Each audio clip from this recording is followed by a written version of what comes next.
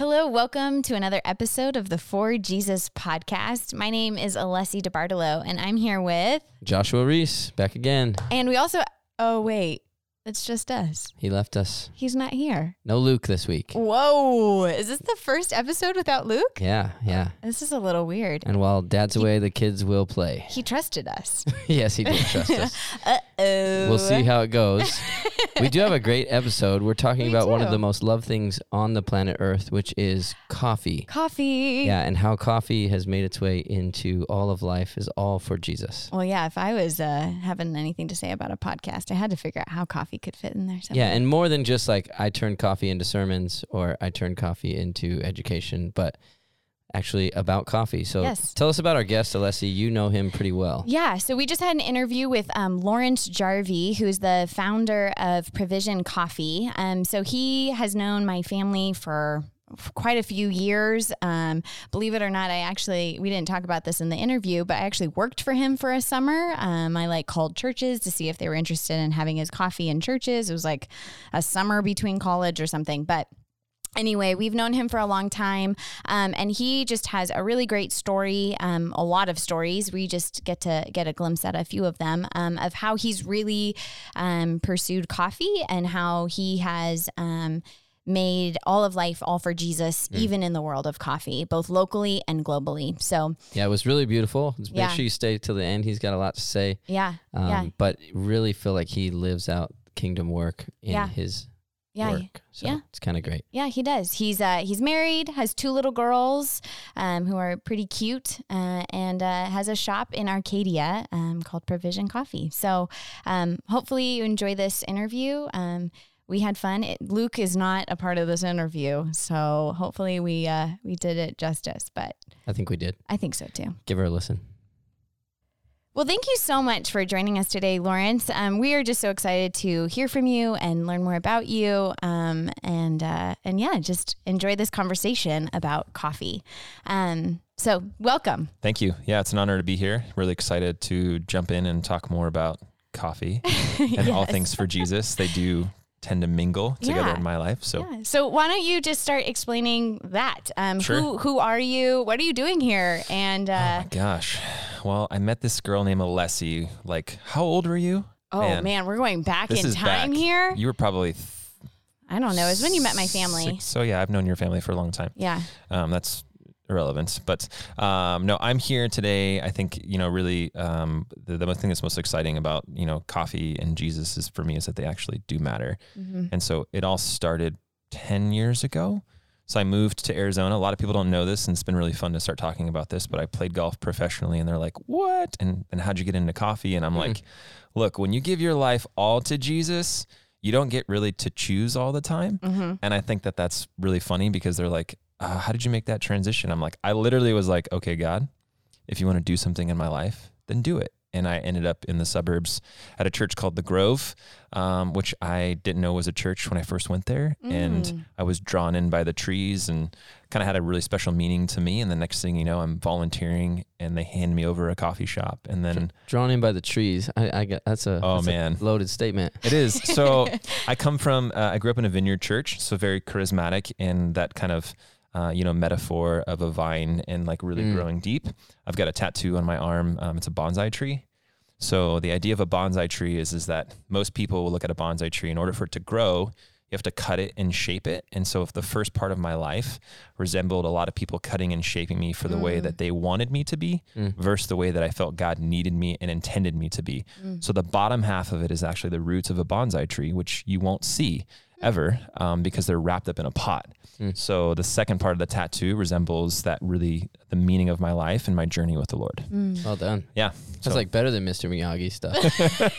That's good. I'm pretty deep. Well, there's like all these little things in my life have a lot of meaning and it's not the intention of like, I want to be cool and I want to have more meaning. It's really that I tend to read scripture very black and white in a lot of ways. And I think that if we really are to give our life to Jesus, then we kind of need to let go of who we think we are in order for him to grow us to who he has intended us to be.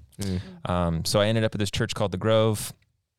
I was kind of shattered from a golf career / injury, not knowing what I was going to do, but I was still really, really hungry for Jesus. Before I moved to Arizona, I was enrolled to get my MDiv from Fuller, and really had this desire to like just get to know the word in the scripture in Hebrew and Greek and Aramaic and understanding, systematic theology. And like, I was just really hungry. I was like, okay. And I saw all my friends go to seminary, and they kind of like just took this big, huge turn where they kind of lost people in that transaction, where they had so much education that they lost the ability to actually connect with people. And I was like, it hit me very deeply because I saw myself falling in love with the educational side, but I'm very driven by people. So if you guys are Enneagrams, I'm a 2. And everything that I do is out of my heart. So like sometimes it comes across in a healthy season, it's very healthy. In a bad season, it can be very manipulative. So I did not want to use what I knew about myself for the wrong reasons. And I was like, okay, I'm not supposed to go to seminary, but I had no idea where that was going to lead me. So I ended up at this church by these trees that I felt like the Holy Spirit drew me in. And I kid you not, because I was like, I didn't want to be there. And as soon as I even walked in, I was like, this place isn't for me. I interacted with a woman. I was like, this is too much. Like, I didn't even think this was a church. And she's like trying to recruit me in Sunday Times. And I'm like, oh no, not again. Like not this whole like approach to Sunday church. I'm like, I'm out. And she's like, no, come join us. So I ended up going to church there, fall in love with her heart for mission. And then I start leading a coffee program. And then I just become naturally curious. And leading a coffee program there? Yeah. Oh, okay. Yeah. So people always ask me, how'd you get into coffee? I'm like, well, coffee I loved coffee. Okay. I always like Starbucks or Dude, you'll be surprised. Yes, I was a caramel frappuccino all day long, or an upside down caramel macchiato. Okay. Or Americano. I travel a lot. Upside down caramel macchiato? So you can actually get it so you don't have to stir it. They'll do it the other way around. Great. It's a real thing, like In-N-Out, like well done fries. That's great. That's good to know. Yeah. I've been in food and beverage my whole life. Because how do they expect you to stir it? They don't. Horrible. You're just supposed to layer it and drink it. I'm like, I want to drink it together. Yeah. The coffee thing was always part of my heart. I mean, I traveled a lot when I was younger in college, doing missionary stuff, and just really fell in love with being in third world countries, and never really knew that the two kind of correlated so well. And as I became more curious and started actually studying, like I didn't know coffee was a fruit. First of all, most people don't know coffee is a fruit. It's literally. Did you know coffee was a fruit, Reese? I'm going to say yeah. Okay. I'm going to say yeah. I was confident, so it's good. But there's 2 seeds, basically, essentially in most varietals, and they're a berry. And it's a fruit, and there's a mucilage that's kind of around it, and you get those 2 little tiny beans that somehow show up at your house, roasted to your preference. I won't be particular today. I'll keep my pretentious specialty side to myself. But you get this bean, and you grind it, or you don't grind it, and it's already from the store. But it came from somewhere, and that was kind of like where I started. I'm like, well, where did it come from, and who's involved in the process? So as I pulled back the layers, I was like, oh my gosh, I can't believe how complicated this little thing that we oversimplify in a lot of ways. Coffee has this tendency to be very, very romantic. So that idea of the third space, like when you walk into a coffee shop, there's something about it you're just kind of like drawn into. And it could be nostalgic, like, oh, I remember studying in college, or I met my first, person in this space. And they're like, everybody kind of steps into that space, and they tend to be like, well, it's really simple, right? You put water and coffee and you serve it, and there it is. And it's like, it's actually not. It's very complicated. Yeah. So, or it could even be like, my headache's about to go away. Oh man, I literally on the way here was like, I was praying, like I only had a cup of coffee, and I'm like, why does my head hurt so bad right now? Totally. Only one? I had one. Wow. Yeah, I know. Woo. I've been on a journey of like pulling back. I'm sorry. We'll get there, but would be too deep too fast. I'm on 4 cups a day. Oh man, the DeBartolo family does run on caffeine, so we do. Yes. So yeah. Okay, so you fell in love with this journey of coffee and realizing how much more complicated it was. Yep. And so then what led you to then create Provision Coffee? So I literally had this vision. So funny story. So when they gave me the coffee shop, it was like I always tell people it was like a snack bar at like a baseball field, or, where you kind of like, you see Red Bulls and chips and soda. And they really had this vision for hospitality. And I've been in hospitality now for 24 years. So I love serving people really well. And it's kind of crazy. I've been in, dive bars to high-end cuisine to working for the PGA Tour, to, you know, in this French cuisine restaurants were like where I really fell in love with stuff. You guys are we okay? Mm-hmm. Okay. There's like a side conversation going on. I'm going to refocus. What was the question again? No, we're taking notes here. No, it's okay. This is where it's hard when you can't see, just for the viewers at home, so you understand what I'm looking at a whiteboard, and I've got a lessee to my left out of my, like, what is that, like 10:30, and then it's like 3:00. So I'm like trying to do this thing because I like to look at people when I'm talking, but I'm staring at a whiteboard answering questions. Anyways, side note. So back to the question. Provision. Yeah. So we're heading towards provision. We're heading towards provision. Yeah. I'll tell you why I came up, where this all came from. When I was a cartel enthusiast, and they were probably the first specialty coffee cartel roaster. Yeah, coffee cartel. Gotcha. I worked at a bar. Thanks for the clarification. I worked at a bar on Mill Avenue that we served their coffee, and I was like, when I had it the very first time, I was like, this is like probably one of the best cup of coffees I've ever had. And that was like the very first point. And then I started showing up weekly before my shift.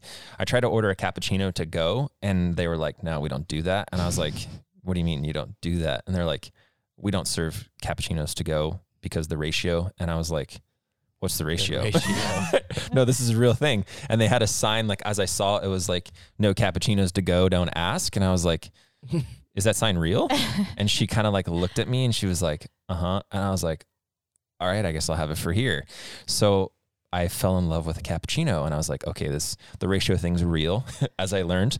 But on my way to Cartel, as I became a wholesaler of their product, I had this vision, and it was like, you're going to use coffee to build community, both locally and globally. And it was like this, you ever drive, or you're kind of in the zone, and you're kind of paying attention to the road. You're not going to, you know, obviously you're not going to hurt anybody, but you're literally like getting this like vision for your life. And I was like, I got to Cartel, and I was like, how did I just get here?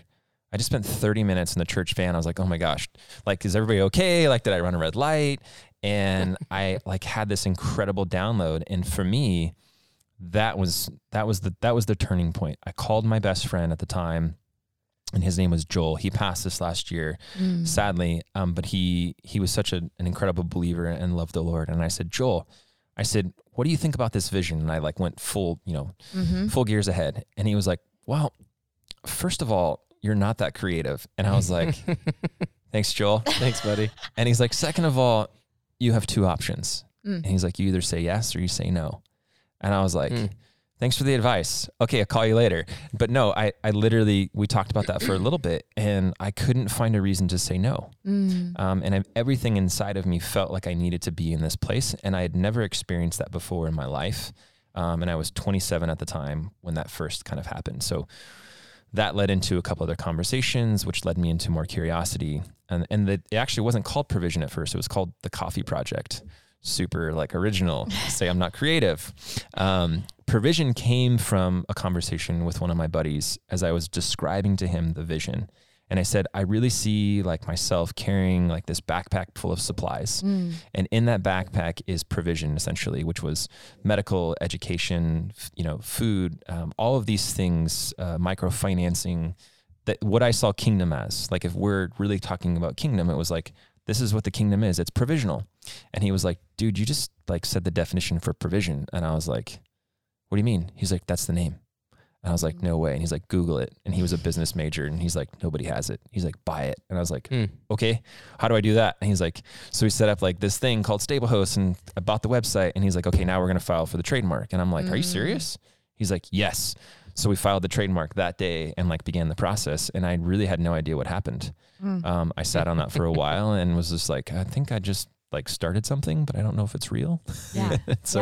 Anyways, that was the beginning of Provision. That's okay, cool. So yeah. Essentially, cappuccino was like your flux capacitor. That was it. Yeah, it was when you hit your head on the toilet and came up with the idea. That was the beginning process of it. That's crazy. Yeah, I definitely hit my head a few times having those cappuccinos. That's good. But again, it was the third space. Being in, I have a shop now in Arcadia, and the beauty of getting to know Leslie and her family is her dad, Jack, is not only a great architect, but has been a great mentor and like a father to me. And a lot of how he approaches life, especially in design, is this idea of creating space, which this is one of the most beautiful campuses that Redemption has. No offense to other Redemption. Yeah. You guys are spoiled, but this idea of creating space that really evokes kind of God's creation, where we allow light to shine through and things to kind of happen, and a lot of people don't look at those things. They experience them. They can't actually put their finger on them. Yeah. But that idea of being in space is really kind of what started to create this thing. And Jack and I met actually in the Grove coffee shop when he was doing the Grove. So he would always come in and order an Americano, and still does to this day. It's his drink. And we would have these incredible conversations, and he would kind of ask me like, so what are you doing with this thing? Like, where's it going? And so, yeah, it's been crazy to see how God has put people in my life as not only like I would say assets or tools, but have been encouragers and people who've also been praying for me in the process. Because I think we all know that just because the Lord gives you a vision or you fully surrender, like life doesn't just start happening for you. Right. Sure. Yeah. There's tons of complications that I think that come from that process. Yeah, like that statement Joel said to you was, you can say yes or no. So That's simple, but that profound. is so simple, but so profound. Yep. Yeah. It's like, Can you explain a little bit more? Because you talked about global and local. So how, like what we're hearing is a lot more local. Like you bought the name, you have a shop in Arcadia. How is global related with coffee? So global. So let's talk about coffee is actually, comes predominantly from third world countries. So it's grown around the equator. And that was where missionally for me, I was like, man, I love I was a part of Invisible Children, and like I followed like the Tom story. Like when I was growing up from like that younger age in my 20s, I saw a lot of companies that were using products that were coming from third world countries. And I was just like, how do we do something it was amazing how God took something that was like 5 years old and then all of a sudden gave me like a tool to do it. So as I had this vision for the company, I started asking questions and sharing it. And there was actually a pastor on staff at the Grove that was like, dude, I met this guy in Guatemala like 7 years ago on a plane. His name's X. You should look him up and like call him. And I was like, okay. So I called him. And the next thing you know, I'm talking with this gentleman named Rick, who had been working in Guatemala for 20 years and through all different types of biblical communities and education, but he had just started working with coffee farmers. And what he saw is that as he was working alongside people in other forms of ministry, all of these people grew coffee. And they became incredibly curious, and they kind of created a business model. And that's where like light bulb went off for me at the moment, because not a lot of people were doing relationship buying. So when we talk about global, obviously we have to get the coffee from somewhere. So when I say local and global, it's because we are literally in 2 different markets. So now we work in 9 different countries, and Provision, can proudly say that we, almost 99% of the coffees that we actually purchase, we know where they're coming from. We know how much we've paid for them, and we know what's happened in the process from getting them from point A to point, F, because there's so many different steps. So globally is really important. The second part of that is that not only do we focus on the global side, but we focus on what it can do in those communities. So that idea of provision, originally when I told the definition, was more for the global side, because I saw that we needed to be impactful in how we purchase something. And so coffee was this thing that was predominantly grown in third world countries. And I was like, perfect. So we're working with farmers to not only pay them more, but to create sustainability. When we use that word, like, what does that mean in coffee? Well, for me, it means a lot, because there's a lot of things that people don't know about coffee and they don't talk about. So most of my job now is building these relationships in these third world countries, which is really difficult. I mean, when COVID hit in, March, we had a container of coffee sitting in Bolivia, and it sat there and it didn't leave. Now, coffee is a food. So essentially it's aging. It's actually a fruit. It is a fruit. Good man, he's learning. And it ages over time. And as it ages, it definitely changes its flavor profile. So, and you're talking about, hundreds of thousands of dollars of coffee sitting that farmers have basically been paid for, but on our end, we are not receiving.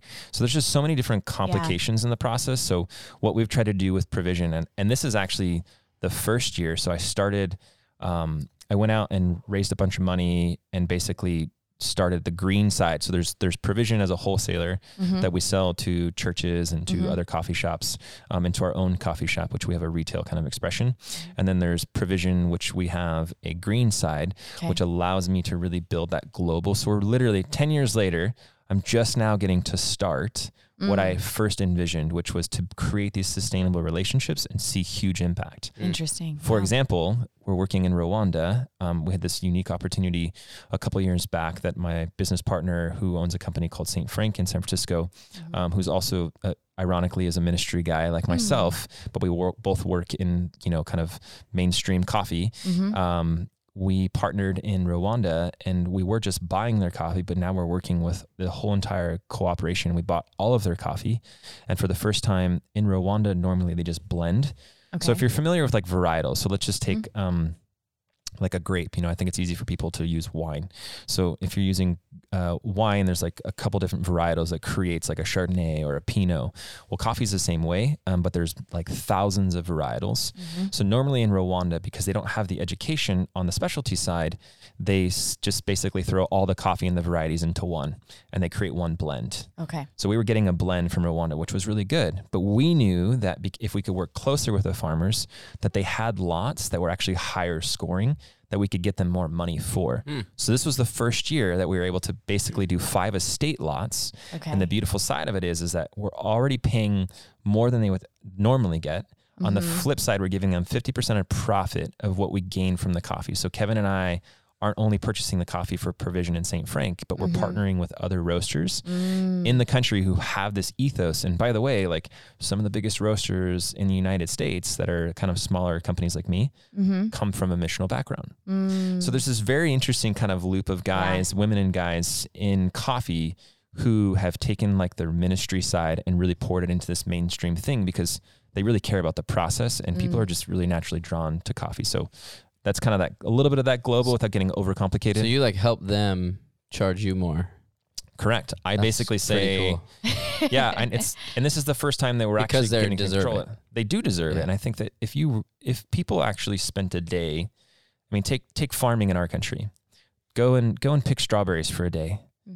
And I think we would think that would be exciting, right? We might get excited to go pick strawberries, but imagine if you pick strawberries every day. And then you grow those strawberries and then your harvest is ruined by no water or too much water. How do you even put that into perspective for somebody in America? You don't. Right. Yeah. So now or Fry's charges $1 for 5 pounds. And you're like, how in the world? How do you do that? Cheap. Yeah. Right. And it's the same thing that happens in coffee. So what was really frustrating to me when I got into coffee was I'm like, how does it get to be like $1.50 or $2 at the finished product? Like who's involved in this and who makes that decision? Well, coffee is actually a commodity. It's traded in the stock market. So it's basically based on futures. And so coffee is one of the largest commodities traded in the world. It's usually between oil and coffee. So a lot of people don't know that. That was another thing that I was like, holy cow, like this thing has legs. Like from a business standpoint, I'm like, we can make some serious impact if we can change how coffee is purchased. So we're just beginning that process of actually, I think, changing the narrative, which as you guys know, is not easy. And we've I thought that maybe 7 years ago we would have some like momentum, and here I am 10 years later. Yeah. And I'm like, takes a long time. We're just starting. And I'm like, holy cow. Yeah.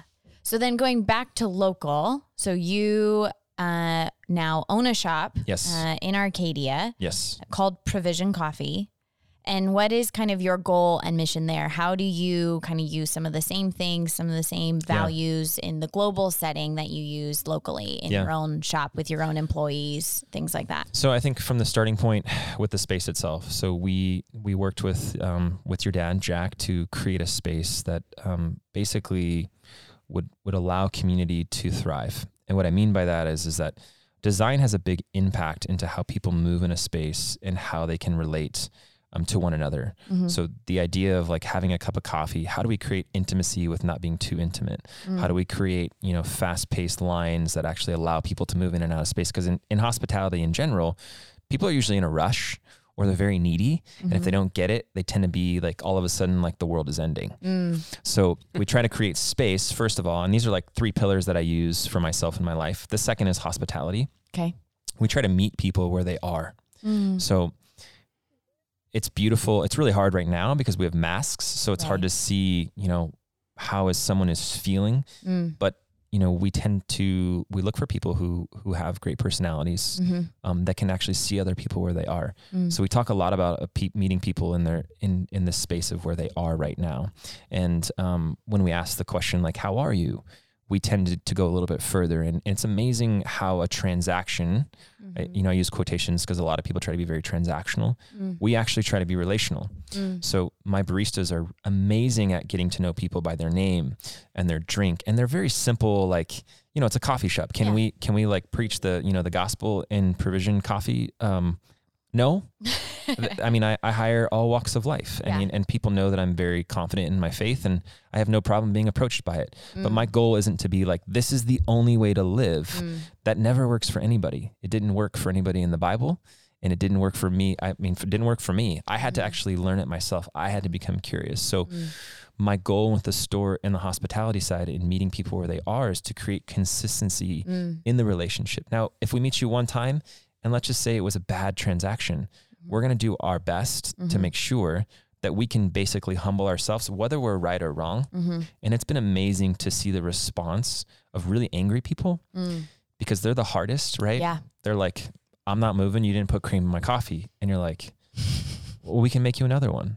And the response that we give, it's not like, oh my gosh, it's this guy again. It's no, he's upset. So how do we meet him being upset? How do we change that? And it's been amazing to be on watching my team, because I always envisioned like I would be the only person that would doing that. It was an unrealistic expectation. And it's been beautiful to hear the stories that come out of our employee meetings where we have this time to share, like, hey, tell us about an experience that like somebody was really surprised by your consistency. And Yana, who's on my team and is one of my assistant managers, there was a gal who kept coming in and she was so bubbly and so loving. And Yana was just like, hey, I just love how you come to our store and you're just so energetic and you just seem so full of life and you look beautiful today. And the girl was like literally lit up. I mean, Yana couldn't even like, she almost started crying because she was like, this girl hadn't heard that enough. And that's what we really try to do. That was a perfect example of like when hospitality is done right. And I think that for me, we're just going to try to keep creating those experiences for people to meet them where they are. Yeah. I love that. And then the last part is the product. Okay. So it was those three pillars in the store is the space and then hospitality and then the product, which goes back to that global. We are very committed to serving product that is excellent. We tend to be very innovative in our drink designs, and we spend months and months on trying to, create the best, cappuccinos or the best.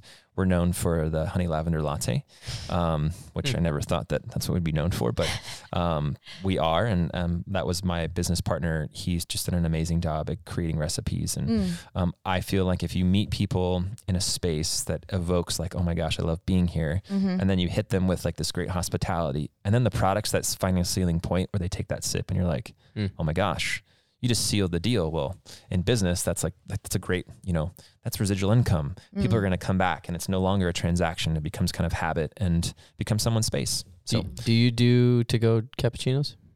We do. Yes. Oh, you do? Oh, we do. Yes. Excellent. A little different. Good to know.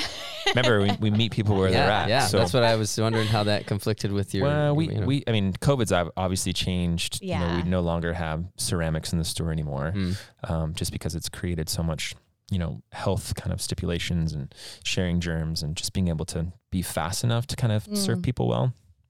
So we've made some compromises. Yeah. So, I mean, you've kind of highlighted on this a bit throughout our conversation, but how would you say you've really seen God work through provision and really continues to work? Wow, that's a great question. It's been amazing to see the trials and tribulations through my own personal life. I'll speak for this on a personal level because I think this is something that a lot of people don't get to hear from founders or people running companies. I've experienced loss. I've experienced, identity crisis. I've experienced anxiety and stress, just manifest in such a way, but I always still feel his presence and his peace.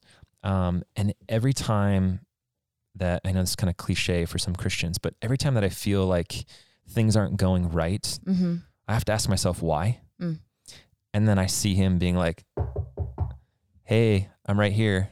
Like I feel him knocking and he's reminding me like, you're overcomplicating it. Like let go and let me, and just see that. And so in this season right now, as long as like 10 years feels like a really long time. Yeah. And there was a podcast that I listened to. Are you guys familiar with La Colombe? So they have that draft latte. They can get it like Trader Joe's. Yeah. The steel cups. So steel cans. Yes. Yeah. They patented that technology for the what is it called? The draft latte. And it's I listened. Pretty tasty. It's actually really good. I'm like mad props to them, but they've like changed the world in coffee in terms of putting something in a can that actually tastes good and is shelf stable. That's really complicated. But they were telling their story, and it wasn't about like their faith. It was just like this trials and tribulations of 10 years of business. They didn't open their second store until 10 years later. Wow. And in I think Chicago? Philadelphia. Oh. And so close. Close. Intelligentsia. Yeah, that's right. She had one there. But I thought about that for a second in relation to not just my business, but my faith journey. So I've been walking with the Lord now for 20 years. And it was crazy to think that like God is just starting with me. So it's taken me 20 years to, I don't know if you guys are Oswald Chamber fans, but Oswald is a big, like, what does ultimate surrender mean? When I started my journey with Provision, I had reached a place in my life that I no longer could actually try to put things in order to make sense. I knew there was a void that I couldn't understand, and it was beyond my own understanding. And I had Oswald, as Joel's father actually gave it to me, as kind of like when I left California to Arizona. And he said, here's to your ultimate surrender. That's what the inside of my Oswald Chamber book said.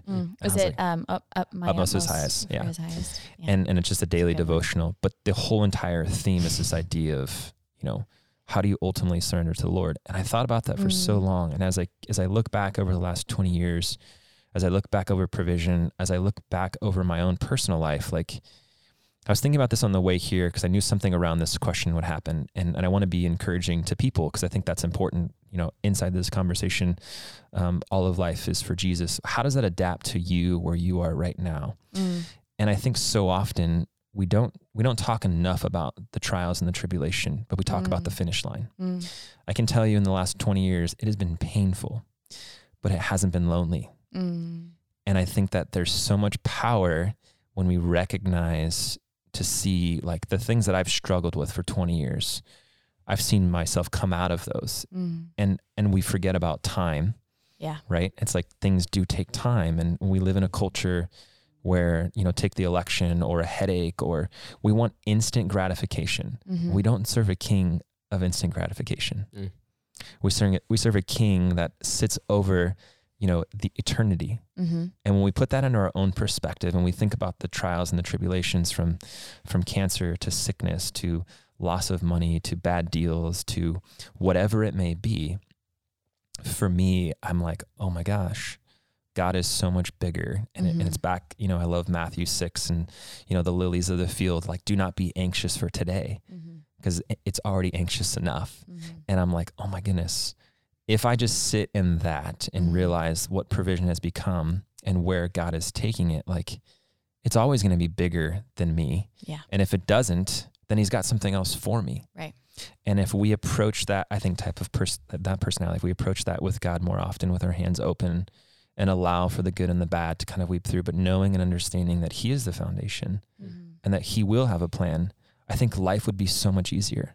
And I love meeting people who walk and like literally live that. And I will tell you like, oh, just, give it to him daily. And it's like, well, I can tell you that I don't give it to him daily, yeah. But when I don't, I feel it. Yeah. And I know it. And I think that as I get older, I'm like, okay, I have to get tools in my belt to be able to do that because I am human and I'm flawed and I can't get up every day and have that motivation, especially as a two, like, I'm like highly motivated some days, then I'm like, peace out. Like, don't talk to me. I'm going to go hide in a corner in a coffee shop that nobody knows me, which is really hard to do in Phoenix. So I just sit in my warehouse and drink coffee and close my door. But I think that if we just spent more time looking at the tools that we have and we actually use them and use the disciplines, we would see a much different world. Absolutely. Yeah, I love that. I think one of the phrases that reminds me of that is like, we always, as young men and women, overestimate what we can do in a year, but underestimate what can happen in 10 or what God will do in 10. Yeah. Which is kind of crazy. It's incredible. And I look forward to the next 10 years, and I look forward to, you know, it's been beautiful to start having these conversations again, because it's actually been very therapeutic for me as a founder. Like I'm head down all the time. And with, you know, 30 something employees, and, you know, now trading coffee internationally and working with different businesses, and, you know, you've got the legal, you've got the, it's like, oh my gosh, this is totally not my strong point. Which is right where he wants you to be. Exactly. And that's what's been beautiful about it. So I'm curious on that. So you just, I mean, it's kind of like, well, that's cool because it all worked out for you, so it's easy to do that.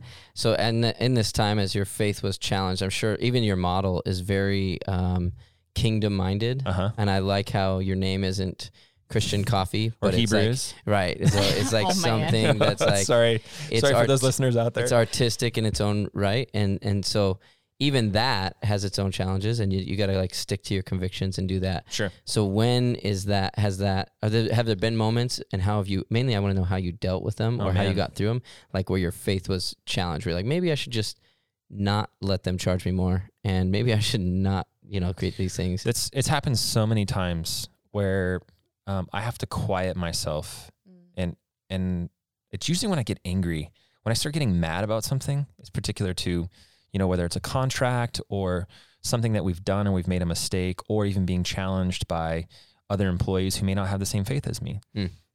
I have to like sit and really think, and being like, okay, what would Lawrence do? I know what Lawrence would do. Like, that's not the response that I need. So how do I pull back, and how do I ask better questions? Because it's not the answers that I'm looking from myself. It's the answers that I want to hear from the people that I have like that conflict with, that will really lead to a resolution. Now, it's challenging in the faith component of it, because not everybody has, I think, the same roadmap. They don't have the same tools. So when we talk about, you know, things that are scripture that are speaking to people who know God versus people who don't know God, like they don't understand. So how do I, as a business person, adapt and being like, no, I promise you this is going to be better. I just promise you. They're like, you're crazy. That makes no sense. And here's what's actually happening.